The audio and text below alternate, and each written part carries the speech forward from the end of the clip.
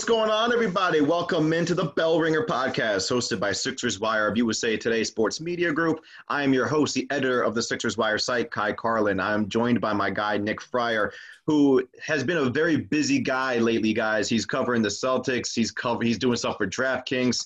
He just covered the Brooklyn Nets last night in their game against the Golden State Warriors. Now he's on this podcast with me today, Wednesday, December 23rd. As the Philadelphia 76ers get set to begin the 2020-21 season to take on the Washington Wizards tonight. Nick, what's going on, man? Man, you're excited for this season to get into full swing, aren't you? You only want it to be January.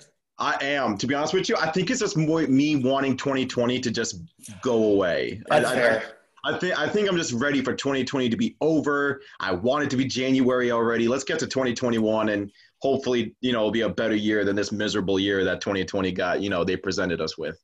Yeah, that's fair. I think, and for the Sixers fans too, I can imagine them just wanting to get deeper into the season because you're going to start to see what this team looks like under Doc Rivers. And I know you want to get into it, but they have a reason to be excited. They absolutely do. And we're going to get into all those reasons right now. Sixers getting set to take on the Washington Wizards tonight. Now, Nick, Joel Embiid, Ben Simmons, they now have shooters around them. Just as they did in the past. Their offensive rating was really high in the past when they had shooters like Robert Covington and J.J. Redick around them. Dario Saric, too, if you really want to throw him in there. Then the year after that, you had Tobias Harris and Jimmy Butler along with Redick. And their offensive rating was really high. Last year, it dropped. They tried to go big with Al Horford and Josh Richardson. It didn't work. Horford and Richardson are now gone. As we head into this season, your expectations for Joel and Ben from an outside standpoint? I think right now, you talked about, they were one of the most efficient offenses a couple of years ago in the league when you have those kind of shooters. Look, J.J. Redick is a little bit different than Danny Green. Seth Curry, though, I think is a huge addition, too. I really like what Daryl Morey did in this offseason, and I never thought I'd say that ever in my life, no matter what team he's running. But right now, they're in a really good position where we've seen some other teams in the Eastern Conference drop off. And I think it's more centered on Joel Embiid than it is Ben Simmons, just because I don't have as much confidence in him when you look at his personality and how he approaches things. I do wonder how Doc is going to have an impact on him. But, of course, Ben Simmons on the defensive end makes huge difference. But we're just talking about offense specifically. To me, it's Embiid. And how many positions is he going to take off? How many positions is he just going to hang around on the perimeter? And I get he's improved with his three-point shooting over the years, but I want to see him go at it down low and then kick it out if he has options to do that now. Here's the thing, though. Doc Rivers kind of already mentioned that he's not going to be the type of guy who's going to get on these guys about shot selection. He mentioned the other day he doesn't care what kind of shots Joel takes as long as the ball goes in. Like Doc is not going to be one of those guys who's going to limit Joel to just one floor spot. He's going to allow him to hang out on the perimeter, make a play in that type of, atmosphere, that type of environment. If he can get the ball at the top of the key, get a screen, drive to the basket, pull up for three, Doc is not going to care because Doc really wants Joel to expand his game. It's going to be the same thing with Ben Simmons too. Everybody thinks that Doc is going to be the savior and be on Ben and be like, oh, I want you to shoot the basketball. And sure, maybe that's true to a certain extent. Like maybe he'd like to see Ben take a three a night or something like that. But Doc isn't going to be up his ass about it either. Right. Also, here's the thing, Nick, and you've known this from Doc's Celtics days. Doc's teams are normally very good offensively. In his 7 years with the Clippers, they were in the top 10 in offensive rating in all 7 years, including being the top offensive rating team, I think 2 of those 7 years, if I'm not mistaken, when I looked it up. Mm-hmm. And then with the Celtics, they were a little more defensive oriented because you had Garnett, you had Rondo, Paul Pierce was an okay defender in his own right. Like the Celtics were more defensive oriented. That is nice. I think that's the nicest way we can put it. I'm being nice there. Yeah, nice is nice. Yeah. Point is, Celtics were a great defensive team. So Doc is going to play to his team's strengths. Right. And I think, look, with the thing with Doc Rivers, with the exception of maybe this last group that he coached in Los Angeles with Paul George turning into a full diva mode, although some of the stuff he's complained about in the past I can understand before his Clippers days. But that's beside the point.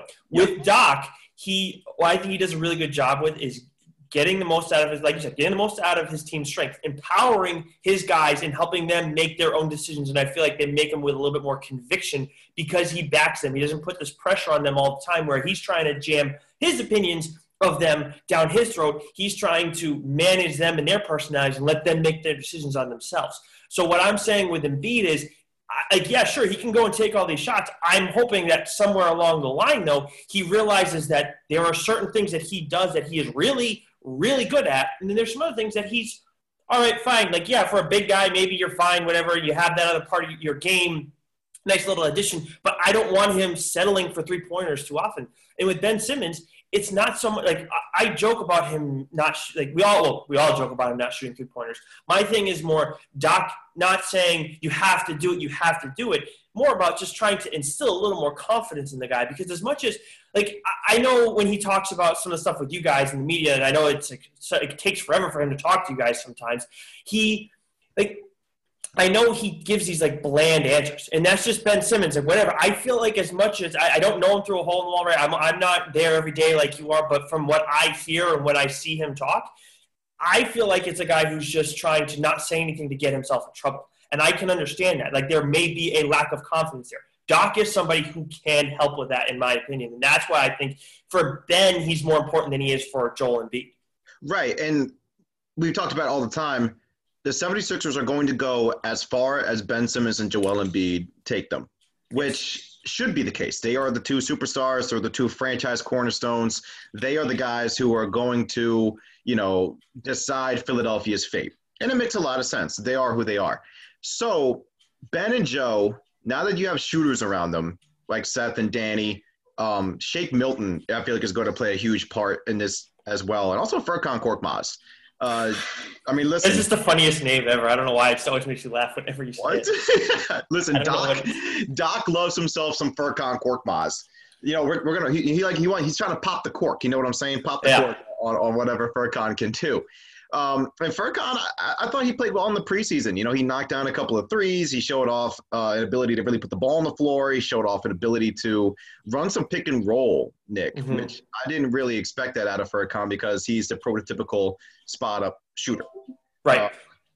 So that was definitely good to see on that end. Now, when it comes to this team's rotation, Doc said he's going to play 10 guys. He's going to have the starters, and then you got the bench unit of, like, Shake, Furkan, Dwight Howard, and then probably either Matisse Thybulle or Tyrese Maxey, and then Mike Scott. Now, Thybulle didn't play too much in the preseason. I think it's because offensively, Nick, Matisse really hasn't shown too much. He really hasn't been able to find a three-point shot just yet. He's obviously great defensively, but he hasn't been able to, really find his niche offensively. I think that's going to hurt him a little. Yeah, that you can't – at some point when you got – like when you have a good defender, obviously that's great. It's a valuable piece. But if you have guys who can play close to as good of defense and they can also shoot, then you're going to go with the guy who's a better shooter and maybe a slightly worse defender. So he's got to figure that out. But I think that for me, Kai, when I saw them play – it was the Celtics and them played their first preseason game against one another, right? Yes, it did. Yeah. Yes. That was – that game, I'm watching two teams that I feel like are going in very different directions this season. And the Celtics are in a lot of trouble without Kemba Walker, without him being healthy, after losing Gordon Hayward. Do I think that they're bums? Obviously not. But I don't look at them as legitimate title contenders this year. Part of the problem is I look at it as the Eastern Conference is a two-team race right now. No disrespect to the Heat, but they are still my number 3 team. And I won't go any lower than that because they were in the finals last year. But right now, when I saw from the Sixers that first night, I was like, this is exactly this. When you add Danny Green, you add Seth Curry, and then Doc Rivers. Now Doc Rivers is making all the difference because you added those two pieces. And then Dwight Howard, who has this now championship pedigree. To me, like they are a much different team. They are re-energized. And after last season where there was so much frustration, I think when these changes – and then you have Daryl Morey too, who adds, I think, a little more swagger. Swagger. Sure, we'll go with that to the position. All of this stuff, I feel like what I saw that night, it's like, okay, now the Sixers are for real again. I still don't think that they're on the level of the Bucks and the Nets. I don't think many teams are, but I think they are in that next tier right now, especially in the Eastern Conference. Yeah, and here's the thing, though. You bring up that game against Boston. Seth and Danny didn't even shoot the ball really well in that game. I think Seth shot like 1 for 4. I think Danny was like 1 for 3, something like that. But the point is, though, the fact that they are both legitimate shooters, they've proven to be legitimate shooters, that caused the Celtics to be like, oh, damn, we can't double team Joel Embiid today. Because if we do, we're leaving Danny open. Or we can't wall off Ben today because if we do, we're leaving either Danny or Seth open. There was one fast break. Ben and Joel were going. It was like a 3-on-2. And the one shooter on the one side was Seth Curry. And Boston could not wall off Ben because they knew if they walled him off, it leaves Seth open. He passes open to an open 3-point shooter. Mm-hmm. There's one, real huge advantage of having a shooter like that. Then you go into the half court, and Boston single covered Joel the entire time. Mm-hmm. And Joel Embiid is going to see single coverage, and the way this man eats people up in the post. Yeah. Just I don't see how teams are really going to defend Joel in the post this year. That's why I say, like, you can't just hang out around the three-point line all the time and be lazy and give up on possessions if you're Joel Embiid. I understand that, like, you're a big dude and you want to try and conserve energy to some extent. And you want to try and help on the defensive end too. I get all of that, but like you're making a case even more so for just him posting up all the damn time because either you're getting single coverage or you're getting double teamed. And right now, the way the team has been reconfigured and everything, you getting double teamed is going to open up something for somebody who can legitimately score, whether it's Ben cutting to the basket or you have one of the guys hanging out around the perimeter. They are, and yeah, you're right. They weren't shooting as well the other night, Kai, but when we saw them in the bubble lose to the Celtics, it was embarrassing. I mean, the Sixers had no energy, no care at all. Like, I get it. They just lost Ben. Why, you have no chance anyways. Why try? Sure, whatever. But then you come in first preseason game, it's still the preseason. I mean, we all know it doesn't mean anything. You're just getting ready, getting used to each other. There was like a jolt of energy that they had, and it carried them for a while. I didn't even notice that Danny Green and Seth Curry weren't shooting well because I felt like everybody was playing with this increased not precision, purpose the entire time. Yeah, because they now have space. They now have a cleaner workspace to be able to operate what they can do on the offensive end of the floor. Now, I really think the underrated part of Seth Curry coming in here, though, Nick, is now that Joel kind of has somebody he can do that two-man dribble handoff game that he did with J.J. Redick in the past, and he can now replicate it with Seth Curry. And Seth is a guy who can do more than what J.J. can do. Seth is a guy who can put the ball on the floor. He can create for himself. He can create for others. He's a 44.3% career three-point shooter. So if you leave him open, you're screwed. Yeah. And then on top of that, there were a couple plays in the Celtics game. There was one specific play. Joel dribbled to the right elbow. He handed off to Seth Curry, and the Celtics were confused. It was like, do we want to go up on Seth or do we stay back on Joel? They decided to stay back on Joel, and Seth walked into a mid-range jump shot and knocked it down like it was a layup. So that's going to be a really scary, scary thing for the Sixers this year. And honestly, I agree with your assessment earlier. I don't think the Sixers are going to the NBA Finals this year. I do believe they need one more piece, maybe James Harden. We'll get into that, another time.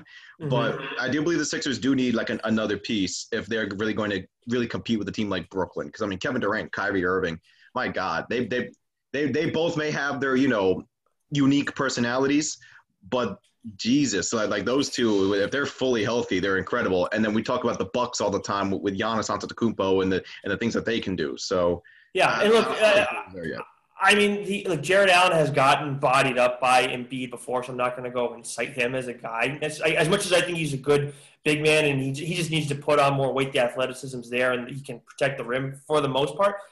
DeAndre Jordan, obviously not the guy he used to be, but he is a big body, and that helps in covering Embiid. I mean, we saw what happened with Cantor even last year, right, where he made it tougher for Embiid at times.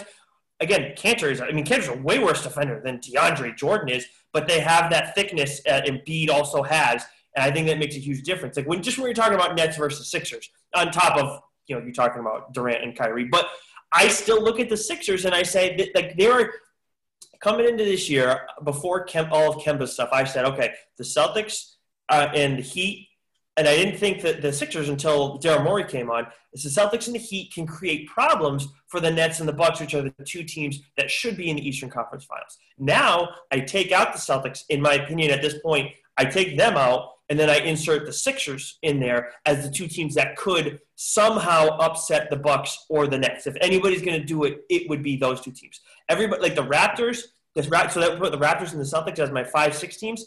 I definitely don't take the Raptors seriously. The Celtics, it's like an outside chance, and then 7 and 8, obviously. I mean, no. I mean, 7 and 8 will probably come down to like Indiana, Atlanta, and Washington. Yeah, Yeah, like I personally lean more towards Washington over a team like Atlanta. I think we talked about this. It's because I like Russell Westbrook and Bradley Beal. I think that those two can really lead the way for the Wizards to get them in. But I feel like Philadelphia right now, if we're going to look at the offseason they had, bringing in Danny, Seth, and Dwight, and then also bringing in or drafting, I guess you could say, Tyrese Maxey, Isaiah Joe, Paul Reed, bringing in a guy like Terrence Ferguson too, who I think Ferguson is a guy who they will use in like certain situations because Ferguson is one of the top defenders in the game. It's the only reason why he even played for the Oklahoma City Thunder. Ferguson legitimately played because he can play defense. He's got no offensive game at all. So if let's just say they play in a Brooklyn or something, and they're in the playoffs, they can turn to a Ferguson and be like, yo, listen, we need to guard Kyrie. Or, go bother Kevin Durant and see what you can do with him. And, that's a really good addition. Yeah. Out of the big additions, Nick, who in your mind is going to make the biggest impact on the team? For the Sixers, I'd probably say Seth Curry. I mean, Danny Green has the championship pedigree, don't get me wrong, and after last season, I think he should be walking around with a chip on his shoulder because he does kind of have something to prove, even though he won last year and played a part in obviously winning the year before, a pretty important part for the Raptors. And I think Dwight Howard, to some extent, too, where you kind of go and just get – I'm still confused. Like, was he pushed out in L.A., or did he decide that he wanted to go to Philly? Like, what is your understanding of that? Well, with Dwight? Yeah. Okay, so Dwight thought he had to deal with the Lakers, which is why he tweeted out that he was returning to the Lakers. Okay. But when he tweeted that out, there was no deal on the table for him to return to LA. So Doc Rivers then gave him a call and said, come to Philadelphia. Gotcha. And then he then talked to Rajon Rondo, and Rondo actually gave Doc a glowing review and said, go play for Doc. And then Dwight ended up in Philadelphia. How the hell is Rondo not going to give Doc a glowing review? All those guys – I mean, look, I know that Celtics team is unbearable for a lot of people, but those guys, maybe with the exception of Ray Allen, and even then he's still not going to – he doesn't talk trash really. All those other guys are going to praise Doc. But so I think that Dwight Howard should have a chip on his shoulder too, but I just think with Seth Curry, when you talk about his development as a three-point shooter, obviously he's not his brother and doesn't carry that same like when it comes to the press and everything, doesn't get that same kind of love. He's still a really damn good three-point shooter. I mean, clearly you're citing his numbers and everything. You're going to have to respect that. So it's like it's him and then it's Danny Green right there as well. I think is going to have a huge impact just because floor spacers, that's what they've needed. You've got two legit floor spacers, and Seth Curry's a slightly better one in my opinion. So I just give the edge to him. Now, see, for me, I'm going to agree with you. I'm going to say Seth. And then number 2, I'm going to say Dwight. And it's going to be because Philadelphia has been looking for a backup center for the longest time, like to back up Joel. They've gone with Amir Johnson, bless his heart, he's not, he's not, the guy. No. Then they tried Al Horford for $109 million last year, and that didn't exactly work out. Banished to Oklahoma City. Yeah, listen, have you seen his preseason numbers for the Thunder? He's actually playing well for them. Gee, I wonder why. Yeah, that's him. Normal spot. Tim and Shea out there, though. That's honestly, yeah. It's basically like the Siberia of the NBA right now. Poor Oklahoma City. I mean, I don't know. I like them, and I love Shea, but it's just they're not it right now. It's still Oklahoma City. Yeah. And then also, Nick, they tried Kyle O'Quinn, who another guy, great person, but he's not Dwight Howard. And right now, Nick, the Sixers probably have the best backup center, I should say, in the Eastern Conference. Well, they have the best center in the Eastern Conference. They have the best center combo in the conference. That's fair. They also do have the best center in the Eastern Conference too. So they got the best center, and they've also got the best backup center. I mean, I don't count AD. I don't think anybody counts AD as a center with the way that he plays the game. So I would say Joel Embiid is the best. I mean, Jokic. Jokic. I totally blanked on him. Jesus. But anyways, depending on who you ask, obviously in that one. Yeah, no, I think you're right. Yeah, and look, it's those are three really good pieces that you added to Ben Simmons and Joel Embiid this offseason. You had some good guys there already, but I think that right now Howard is way better fit than Horford because they're just never going to share the floor together. And on top of all this too, I know that his numbers might make some people sick. Like, I mean, the money that he's making in terms of his contract and everything. But Tobias Harris, you've said it before to me, he's going to have a role that suits him a little bit better because he doesn't have to go and be this, like, I know he's paid like a superstar, but he's not a superstar. So he doesn't have to play like one right now. Right. There was too much pressure, I feel like, on Tobias Harris last year because not only did they lose J.J. Redick, they also lost Jimmy Butler. And they were asking Tobias to do way too much. They were asking him to replace J.J. shooting, but then also replace Jimmy's ability to create and put the ball on the floor for himself and others and also be the closer. So it was like Tobias went from being this pretty solid borderline all-star player to a guy who just had too much pressure on him. And then in the playoffs, it looked like he just collapsed. Like God, did he ever collapse in the playoffs? Yeah, but yeah, they wanted to turn into go from a fringe all-star to a superstar, to be what like Ben is supposed to be, like, basically. Right. Like they were really asking this guy to just do way too much. And I really look at it and I believe that Tobias can be a much, much better player than he showed last year, just because, again, there was a lot less pressure on him to perform. Yeah, now it's simple. Yeah, he doesn't have to be the guy anymore. He doesn't have to be the guy to close the game out or to shoot 40% from three-point range or anything like that. All he has to do now is just be Tobias. And let's just say he has an off night, you've got other guys that can step up because you've got Seth, Danny, all these other players. And I feel like the Sixers right now are just a lot more, I want to say, balanced. Definitely. Yeah, definitely are. And it's crazy how much Daryl Morey has shifted things where, when you look at him next to Elton Brand and what he did, I mean, the Tobias Harris thing and how much was asked of him. I mean, I know that's partially on Brett Brown, but that's also partially on maybe even more so on Elton Brand because he's the one putting that team together. And then Brown's just got to work with what he's got. I just don't get how you got to that point where you think that you're going to go and throw him this crazy money and you're in make him be something he's never been before on any team. I just don't know how you saw that that's what he was going to turn into. It's kind of mind blowing, like how much a change of Doc has been a valuable addition. But this roster change is what's more important, and now I think he can maximize on it even more. I think he's a good fit for this team based on what they've turned into. But Morey's the real key addition of the offseason. My God, because it's amazing. I am blown away at my own shift in opinion on the Sixers, where I thought they were like, okay, they're 5-6, whatever. Even when they got Doc, now Daryl Morey and totally changed it.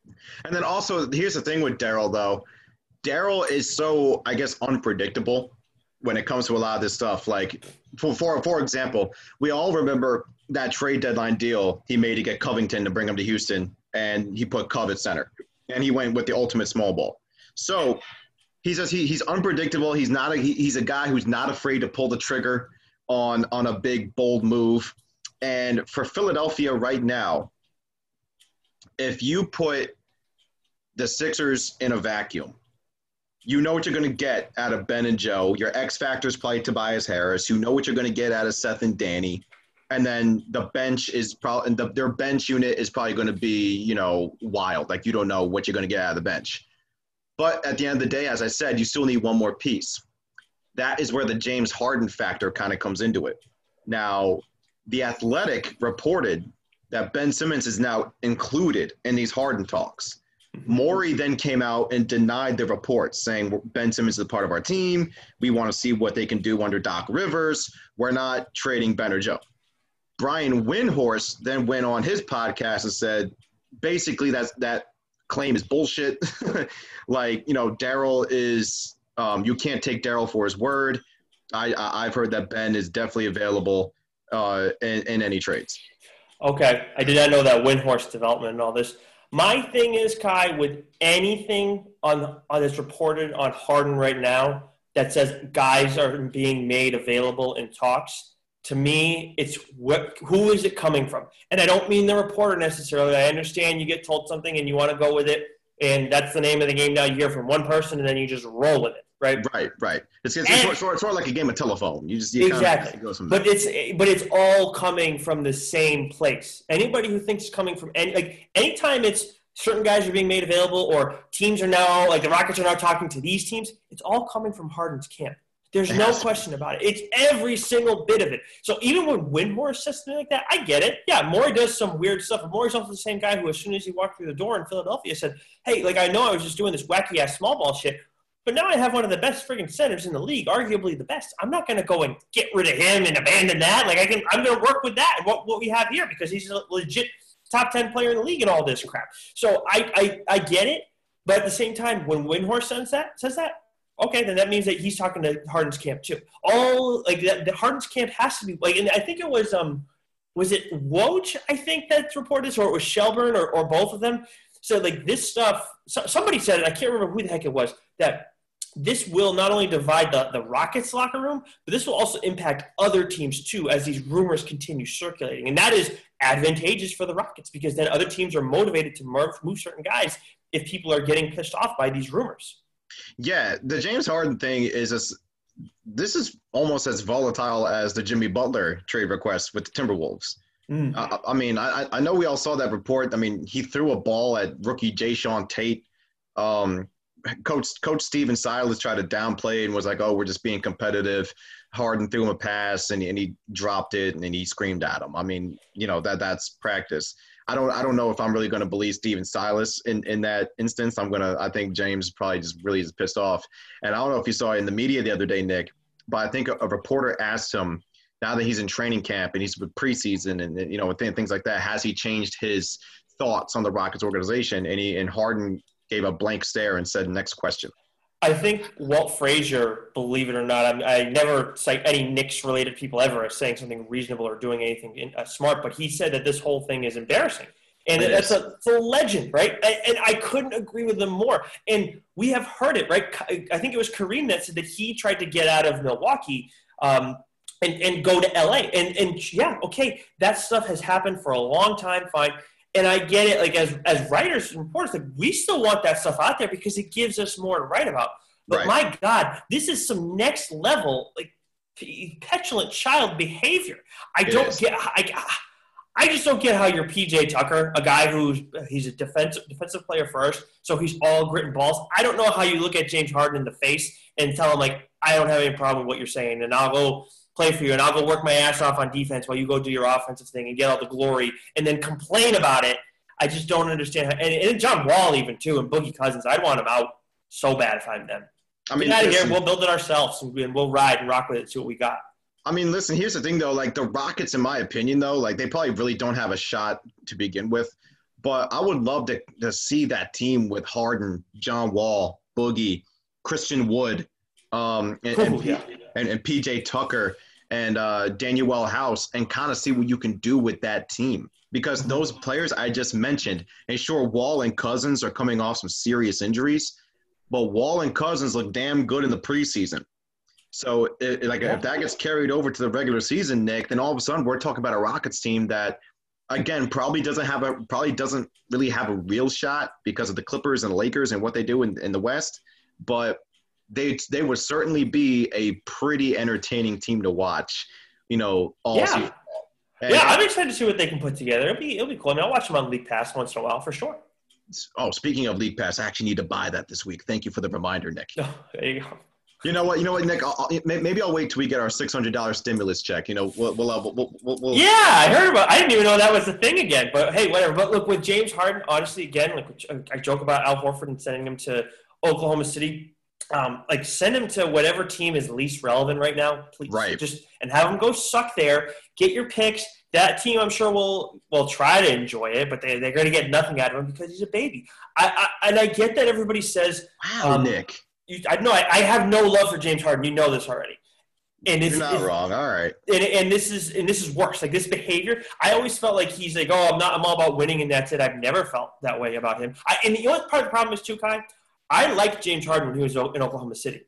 So This is a guy who I liked, I thought was good, and has kind of gone heel on me personally. So I have no love for him. That's the other thing. I always forget to highlight that, but that is important. Why I don't like him as much as I do. No, listen, that's fair. And I get it. Harden's way of playing basketball kind of turns a lot of people off just because he's a guy who just, he marches to the free throw line. You know what I'm saying? His attitude about it, too. He just thinks – Kyrie, everybody – don't get me wrong, Kyrie is a weirdo. As much as he's been pretty pleasant with the media the 2 times he's talked to us, he's a weirdo, and he talks like he's better than everybody else. James Harden does, too. Kyrie's just very forward about it. I'll give him that at least. It's clear. James Harden is still, it seems very egotistical, more so than anybody else. You're talking about a diva league, and James Harden is, like one of the top 3 guys in that department. In my opinion. Hey, man, listen, I've always said, man, the NBA just continues to produce the most unnecessary drama in the world. You know what I'm saying? Like this league is petty. This league is ridiculous. This league is stupid sometimes. So and sometimes I feel like we're covering reality TV more than sports. I know, it's hilarious, isn't it? It's so much fun. It's crazy. It's so much fun. Yeah. And listen, with that being said, we're going to wrap this up. Final prediction for Philadelphia this year. I think they finish without getting Harden, with the team they've got right now, heading into it. Final prediction. I think that I'll get real specific for you. I think they finish 4th in the Eastern Conference. I think they end up they make it to the Eastern Conference semifinals. And then if they're the 4th team, they would face the number 1 seed, who I have as the Brooklyn Nets, who I happen to cover. Make sure you go check out Nets Wire. But I think they'll lose to them in 6 games in the Eastern Conference semifinals. I'm going to roll with Philadelphia getting the 3rd seed. Oh. Because I truly believe, Nick, that the shooting that they have put around Ben and Joe, and I go back to the 2017-18 and the 2018-19 year when they had shooting around them, those 2 starting lineups were the best starting lineups in the NBA statistically. Mm-hmm. I think the Sixers will get to the 3 seed, which then the 2 seed would have them play the Bucks in round 2. I'm not a big Milwaukee fan. I'm going to go Philadelphia beats them in 7 games. Wow, okay. They get to the Eastern Conference Finals, and they lose to Brooklyn in 6. Okay. So we both have them losing in 6, but you have them around later. All right. Because listen, Brooklyn's my pick to go to the NBA Finals. Again, that's Katie and Kyrie. They're there. I mean, I think they lose to the Lakers in the NBA Finals. I think the Lakers win again this year. But yeah. Okay. I don't get. I'm surprised. It's one thing when it's the former players and analysts and stuff like that who think, or people who cover the game like us, when they think the Bucks are still gonna win it. I get that. I don't agree with them. But when I see the odds makers out there still favoring the Bucks, that kind of surprises me a little bit. I'm not a big believer in the Bucks. I've said that so many times on this podcast. I've said it in radio interviews. I've said it in articles. The Bucks to me are not that great. It's like, what Giannis is going to give you. Giannis is obviously a freak of nature, but I mean, Chris Middleton, he's always up and down in the playoffs. He always plays well against Boston, always. Oh my God! But just there are so many times where he's up and down. I thought he played well in the Miami series. I will give him that. I thought he played well against the Heat. But the Heat, they went on an incredible run in the bubble this year. But you don't know what Chris Middleton's going to give you. You never know with Brook Lopez. They got rid of Eric Bledsoe, who always shits the bed come playoff time. And so, I mean, Drew Holiday could be like a really good, nice upgrade there. But then you still got Dante DiVincenzo, and you're not really sure what he's going to give you. And I don't like their bench. Right. I also don't trust Mike Budenholzer in the playoffs. So I'm not really – I don't believe in the Bucks. That's just me. You can trust Mike Budenholzer to sabotage the Boston Celtics, though. I can tell you that. Oh, absolutely. Every time they play the Celtics, I really don't. No, I'm sorry. I cut you off. My apologies. What? No, go ahead. Like that was it. I was saying with how he played Kemba in the All-Star game too much, and then look at where Kemba is now. That's terrible. That's terrible, Nick. I said it after that happened. I said it. I thought it was Nick Nurse for some reason. When I talked about it recently, the Celtics fans should be pissed at Budenholzer. That's partially on him. I'll give you that. I'll give you that a little bit. With that being said, guys, we're going to wrap this up. Make sure you, as Nick said, make sure you check out netswire.com for all of his coverage covering the Brooklyn Nets. You will definitely be hearing him on this podcast plenty of times as the season continues. Brooklyn and Philadelphia, they're probably on a train course and a collision course, I should say, to match up against each other in the playoffs at some point. Make sure you check him out on Twitter at Nick_Friar. Nick, final thoughts, man. Go. Batman is an awesome superhero. Damn it. No, don't listen to him. That's it. Batman's awful. You and your weird positive Batman propaganda. Kim Possible is a better superhero than Batman. That's all I'm going to say. Kim Possible is better than Batman. With that, we're out. We'll see you guys next time on The Bell Ringer.